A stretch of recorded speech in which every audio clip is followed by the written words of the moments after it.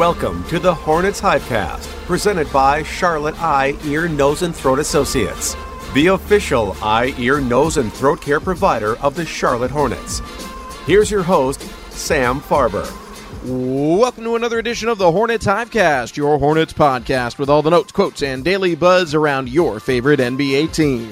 I'm Sam Farber, and it is a pleasure and a privilege to have you with us here once again on the Hornets Hivecast, brought to you by Senta, Charlotte Eye, Ear, Nose, and Throat Associates, the official eye, ear, nose, and throat care provider of the Charlotte Hornets. It's a silver linings edition of the HHC from Summer League. Hornets dropped to 0-2 in the California Classic, which took place in Sacramento, dropping one to the Golden State Warriors 98-83. We'll break down the performance from number 2 overall pick Brandon Miller, the game as a whole, and give you our silver lining selections. Want to let you know once again, even though by the time you're listening to this, the moratorium will have been lifted, we are not a on-demand 24 hours a day podcast, much as we try to be. So we, myself, Sam Farber, and Rob Longo, my partner here today on the HHC, are still in the moratorium, not able to talk about free agency stuff. That should be coming out for you starting tomorrow. And trust me, we've got a lot of thoughts on what's taken place here in free agency at large, and of course what the Hornets have been up to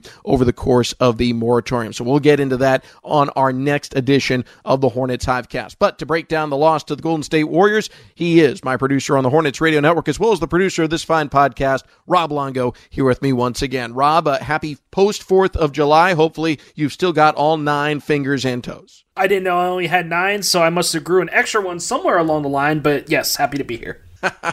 Well said, well said. All right, well, let's start things off with Brandon Miller. This is a 15-point loss here for the Charlotte Hornets. Clearly, several things went wrong for the team along the way, but the focal point for any Summer League game is always on the first-round draft pick, and even more so on one of those top 5, a lottery, and even more so to another stratosphere when you're talking about the top 3. That's the kind of rarefied air Brandon Miller is going to live in this summer league. And overall, I think there's a lot of ways to look at this from a positive standpoint, but when you see the number 2 overall pick only post 6 points and 7 assists, that assist number is pretty good, but certainly not leading to enough winning plays, that's going to draw a lot of eyeballs. So your thoughts here on performance number 2 from Brandon Miller? Yeah, one of the things that I posted on Twitter after the game is kind of an overall general thoughts that I had, included the play of Brandon Miller. And yeah, I mean, when you look at the stat line, you think, well, it was very ineffective. He didn't do a whole lot out there. But I mean, at the end of the day, I'm not too worried about it. It's just one game. It's just Summer League. I'm not worried about it in general. I mean, when you look at it, is this going to be something that is consistent night in and night out? No, I don't think so. But the passing really impressed me. I thought that he did a good job finding his teammates, handling the ball when he needed to on the offensive side. Defensively, I didn't see any lapses or anything like that in terms of breakdowns and letting players get to the rack rather easily. I thought he did a good job with his spacing out there. Yeah, there were a lot of fouls out there. He ended up with 8 fouls, and a lot of those came in the first half. Once again, he had 6 in the first, and a lot of them might have been a little ticky-tack here or there, but I thought he did a really good job facilitating the ball when he was open and he took those shots. They looked really good. He had that corner 3 there in the fourth quarter, which I really, really liked. It was off a great feed from Bryce McGowan's, and I just envisioned that kind of situation playing out here in the fall when he's getting open looks in the corner from LaMelo Ball, and maybe even Bryce McGowan's as well, too, in the second unit. But at the end of the day, I'm not too worried about this. It's just the second game of Summer League. You're still trying to get your feet wet, so I don't think it's time to push the panic button as it is. No on the panic button. I'm not worried either. I thought there were a lot of good things that we saw, but let's clear the negative stuff out of the way here from game 2. First off, way too many turnovers once again. He had 4 turnovers in this one. That's too much for a player of his caliber, even with all the attention on him. And then way too many fouls. He would have fouled out of both Summer League games. He would have fouled out in this one in the first half. He ends up with 8 personal fouls on average over 2 games. He's averaging 6.5 fouls per game, so he's fouling out +1. That's not what you want to see, and some of that is just adjusting to the speed of the NBA game, and there are other factors there as well. No doubt in my mind that's going to get cleaned up. He is a very, very good defender based off his time in college, so not a real huge reason for concern, but it's something worth noting here. Clearly, Brandon Miller has a bullseye on him, as do all top picks, so one of 2 things needs to happen. Either one, he needs to be able to overcome that that in terms of the one-on-one matchups with the other side's best defender and either just beat that person off the dribble and make plays happen, or he needs to make more of the plays that you referenced, some of the assists that punish a defense for playing that way. And I thought he did an okay job of that. 7 assists, led the team far and away. He had as many assists as the rest of the starting 5 combined. So I thought assist-wise, he was fine out there, but just making the defense pay for it. And part of that, too, is the rest of his teammates making him pay. There were a lot of possessions where Brandon Miller just wouldn't touch the ball. He'd be on the other side of things, and they'd work through other players, and that's okay if Brandon Miller is drawing so much attention that you get more advantageous matchups on that other side. But sometimes if he's just not involved, that doesn't have a chance to happen. So I would have liked to see more of that, and that's more on his teammates, I would say, and playing towards his direction than anything else. Overall in Sacramento, he averages 12 points per game, 4.5 rebounds per game, 5 assists per game. All of those are okay to fine to above average, quite frankly, for a first-round draft pick. Turnovers, high, 4.5 per game. That's an issue. Fouls, big issue, 6.5 fouls per game. Shooting percentages, I think you got to like what you saw. 46% from the floor overall, 44% from 3. He goes 75% from the line. All of those numbers are really solid. One more shot falls his way. He's a 50% shooter. One more free throw falls his way. He's an 80% free throw shooter. The only major thing I think he needs to be the leading shot taker for the Hornets. You're the number 2 pick. You're not just someone who's going to be leaned on in these games. You're someone who could get leaned on pretty early in your regular NBA career, your regular season NBA career. So to never be the leading shot taker for the Hornets and your team losing by 17 points per game, that is the thing that I want to see cleaned up more in Las Vegas. Either he becomes more of a focal point. I think they mentioned it on the television broadcast a couple of times. If they're going to lose by 15, I'd rather he ended up with whatever point total he had and taking 15 shots, contested or not, than settling for 4, even though the 4 were highly efficient, good quality shots where more often than not he is making the right basketball play. But his level of stardom comes with the responsibility to take more of the tough shots and not leave them to other players. I understand that thought process, but at the same time, I don't know if I completely agree with that, Sam, just because you don't want to build bad habits. And I'm not saying that if you go out there and you take 20 shots that all of them are going to be really good looks or all of them are going to be really bad looks or anything like that, but there needs to be that fine balance between them. I understand if there's a shot clock coming down to the wire, you got to put a shot up, or if there's one where you're just kind of stuck and you got to put the ball up, that's fine too, but I just don't want someone to create those bad habits. I thought there were a couple times where, and again, we'll get to this in our second segment here coming up, but there were times where the ball's stuck and there was some kind of that one-on-one basketball that's not really Hornets basketball that some of these rookies need to learn about, and they were taking bad shots. Some of his teammates were taking bad shots, and there were opportunities for Brandon Miller to be open, and it's just the teammates didn't get him the ball. So I don't know if I want my number 2 overall pick to go after that and just be that guy that can kind of drive to the lane and just put up these wild circus shots or anything like that. I like those good habits of taking those efficient shots, and I don't think that's an indictment on anybody really about one way or the other. Rather, that's Brandon thinking that he needs to take those efficient shots to be efficient from a field goal percentage standpoint,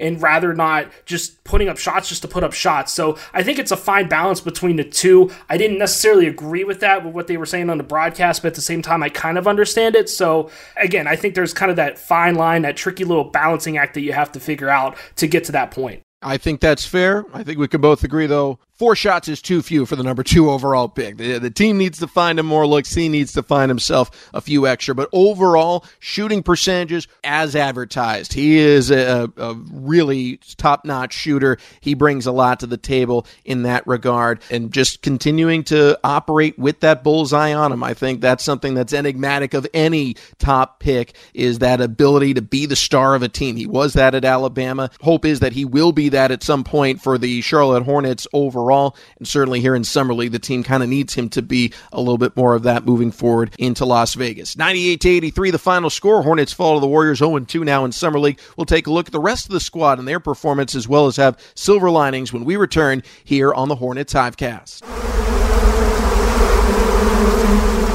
Sam Farber and Rob Longo here with you on the HHC, the Hornets Hivecast, brought to you by Senta, Charlotte Eye, Ear, Nose, and Throat Associates, the official eye, ear, nose, and throat care provider of the Charlotte Hornets. Rob, the team falling 98-83, a couple of blowout losses, and certainly there's an aura of danger when you're seeing these kinds of lopsided scores, and in particular, some really lopsided quarters along the way. There was one, the third quarter, 29-15, Charlotte outscored, did kind of return the favor to a lesser degree in the fourth quarter, besting the Warriors 28-21, but by that point, the damage had already been done. But overall, the Hornets just struggling at times to get their offense going, and defensively smarting without that anchor there at the back end. Certainly we saw moments from certain players, but overall not the level of play we needed to see. Biggest issue for me as a team, you can look at a couple of different stats, but I think the two that really separated the Warriors from the Hornets in this one is rebounding.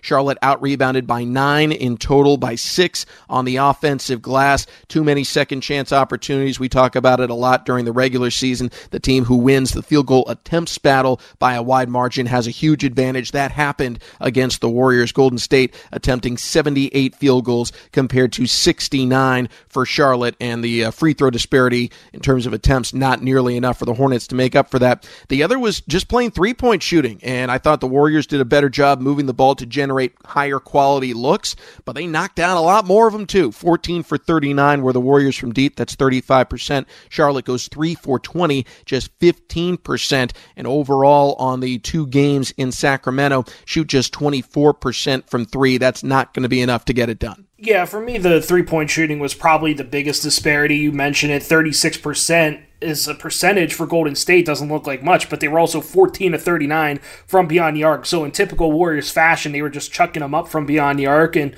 kind of in what we've seen as of late from the Hornets over the last season or so, just, again, not very good from beyond the arc, just 3 of 20. Didn't hit a three-pointer until there was about 50-some seconds left to go in a third quarter as well. So, yeah, not very good from a three-point standpoint for the Hornets. But, I mean, there were definitely some flashes. I thought that fourth quarter from Charlotte, again, a little too late, but I thought they played well. They could have really just mailed it in after that third quarter when they were down 77-55 after 3 quarters of play. But they come back. They shoot almost 58% from the field in that fourth quarter alone. Hit a couple of threes. Were perfect at the free throw line. So, I thought it was a good job from Charlotte's standpoint, just trying to kind of build some momentum going into the Las Vegas portion of Summer League here in a couple of days by just building that momentum and building those good habits in the fourth quarter. One other big storyline I wanted to bring up here before we get to our silver lining selections after the Hornets' 98-83 loss to the Golden State Warriors, I just would like to see a little bit more from some of the veterans in terms of either trying to take over a game or just using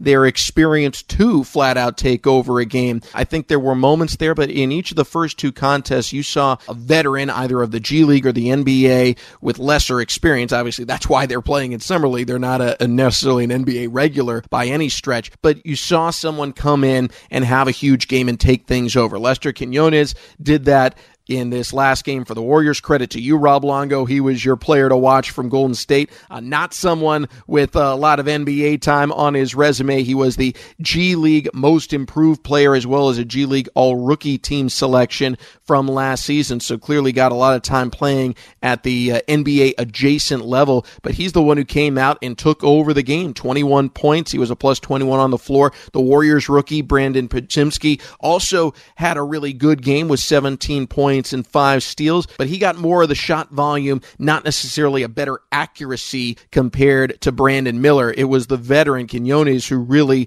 set the tone, and I think for the Hornets, you're looking at some okay stat lines from guys like Bryce McGowan's, from James Bouknight, from Kai Jones over the first couple of games, but we're not seeing any of those players necessarily go for 18 to 20 or really put their mark on a game just yet. So that's something I'd like to see. Obviously, the focus is going to be on the elite draft pick, particularly Brandon Miller, but these guys have the time and experience in the NBA as well as the ability to really take over one of these games, and I'm anxious to see one of them do it. And I thought the one person, if you want to go into that camp, that had the ability to take over the game last night was Kai Jones. I mean, at halftime, he was 4 or 5 from the field. He had 3 steals, 8 points, which doesn't look like a lot, but that was tied for a team high along with Amari Bailey. And Kai just did not have a very good first game here in California. He also did not have a very good first quarter last night as well, but something just seemed to click there in that second frame. I don't know if there was just one play or there was something that was said, but it looked like he really elevated his game, especially on the defensive end, where he was maybe a little bit late to a switch or two in the first quarter, but in that second quarter, he was active. His hands were getting in passing lanes. He ended up with a couple of steals, like I mentioned, and it created some offense for the Hornets, and they went on a little bit of a run there in that second quarter and closed what it was a 4-point deficit to, I think they ended up taking the lead there early on in the second quarter as well. I want to say it was like 23-20. Unfortunately, they went into the locker room down 8, but again, Kai Jones had that potential there in that second quarter, didn't really do a whole lot in the second half, but he was a guy that I was maybe looking at, and of course I had him as my player to watch going into this one, and it just didn't pan out. But that is a guy that I think has the ability to take over a game like you talk about in a summer league that is a little bit more of a veteran. Yeah, the one I had circled for this one was James Bouknight, and there was a little bit of a feel there for a while in this Warriors game as to the final game of the regular season last year, where Bouknight knocked down a 3 and it against Cleveland in Cleveland kind of turned things for the Hornets. They ended up going to the win, and it was a game where Charlotte just shot terribly from 3 until Bouknight knocked one down, and then the floodgates kind of opened. And similarly in this one, we were waiting and waiting. Unfortunately, it took a little too long for those gates to open and the Hornets to finally get rolling from 3. But Bouknight, a tough day shooting from 3. Hopefully he's got better days on the horizon for him coming up in Las Vegas. Coming up next here on the Hornets Hivecast, our Silver Lining selections. That's next here on the HHC. Sam Farber, Rob Longo here with you on the Hornets Hivecast, brought to you by Senta, Charlotte Eye, Ear, Nose, and Throat Associates, the official eye, ear, nose, and throat care provider of the Charlotte Hornets. It's a Silver Linings edition, Hornets falling 98-83 to the Golden State Warriors. Before we get to our Silver Linings selections, a reminder, we are not ignoring free agency altogether, even though by the time you're listening to this podcast, the moratorium will have been lifted. It's not by the time we're recording it, so we're not ignoring things on purpose. We'll have thoughts on free agency and who is on the Hornets roster heading into the 23-24 season a little bit later. But for now, let's continue to talk about the loss to the Golden State Warriors in Sacramento, 98-83. Rob Longo, Rob rules apply. You get to select your Silver Linings player first. Yeah, I think the easy one here is the guy that had the leading points for the Hornets, and that was off the bench. That was Amari Bailey. He finishes with a team-high 17 last night, goes for 4 rebounds as well, 6 of 9 from the field.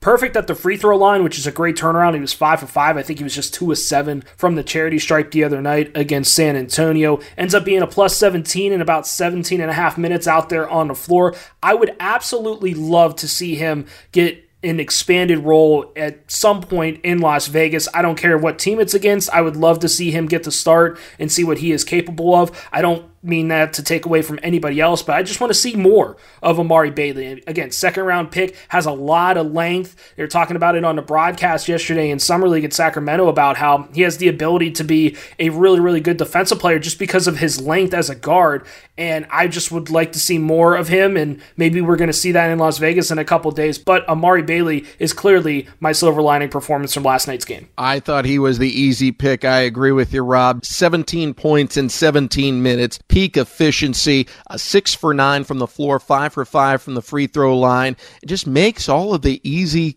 kind of simple plays. And even though he's someone who is the leading scorer coming off the bench, doesn't necessarily have a strut or a bravado to him out there on the floor. Not that he's not confident. I mean that to say, he's just kind of focused on making the right plays, letting the game come to him, and it came really easily. That athleticism that he has that made him a top 10 recruit going into his one-and-done year at UCLA was evident. He can play above the rim at times, particularly for a guard, and has that length to stretch into passing lanes. But overall, just really, really smart play from Amari Bailey. I'm with you. I think, less so in a he needs to take over for someone else, more so in a similarity to like what we saw from Bryce McGowan's last season. He's getting opportunities. He's making the most of them. He's earning more of them. And so while there are players that need to get more minutes out there for the Charlotte Hornets in Summer League, and I would contend that Amari Bailey as the second-round pick from this most recent draft is one of them, I think he is deserving of more opportunities as well. For my silver lining selection, I'm going to go with Nick Smith Jr. I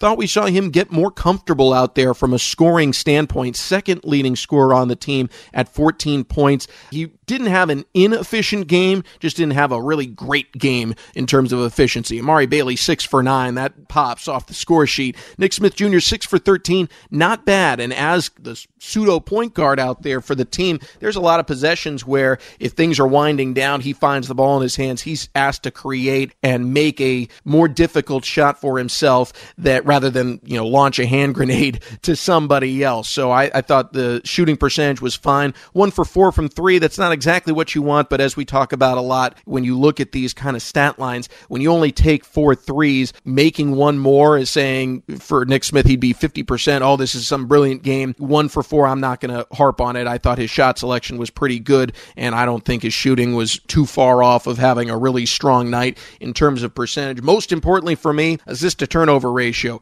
4 assists, 2 turnovers. That's really solid out there. But I'm with you. I think far and away, Amari Bailey was the star of the game for the Hornets. When you lose by 15 and you have anyone on your side that's plus 17, that's a great sign. But when he also was your leading scorer, scoring 17 points, that's even better. So Bailey, definitely the star for Charlotte in Sacramento. That's going to do it for this edition of the Hornets Hivecast. One last reminder, coming up in our next edition of the HHC, we finally get to talk about free agency. The shackles are off, Rob Longo, just the ones left to the desk there for you. I guess I can't get everything in life, but I'll take what I can get. We are looking forward to talking about Hornets free agency and how the dust's going to settle in terms of the Hornets moving forward towards the 23-24 season. Obviously, certainly some things to be very excited about if you are a Hornets fan, which we'd imagine you are since you're tuned into the Hornets Hivecast. We appreciate it as always. Much appreciated the services of Rob Longo. Again, thanks for joining us in this post-4th of July edition of the HHC, Rob. Pleasure as always. Thanks to all of you as well for tuning in. For everyone here, I'm Sam Farber saying it's been a pleasure and a privilege having you along. We will talk to you next time right here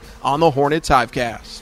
Thank you for listening to the Hornets Hivecast, brought to you by Senta, the official eye, ear, nose, and throat care provider of the Charlotte Hornets. For more coverage, visit hornets.com.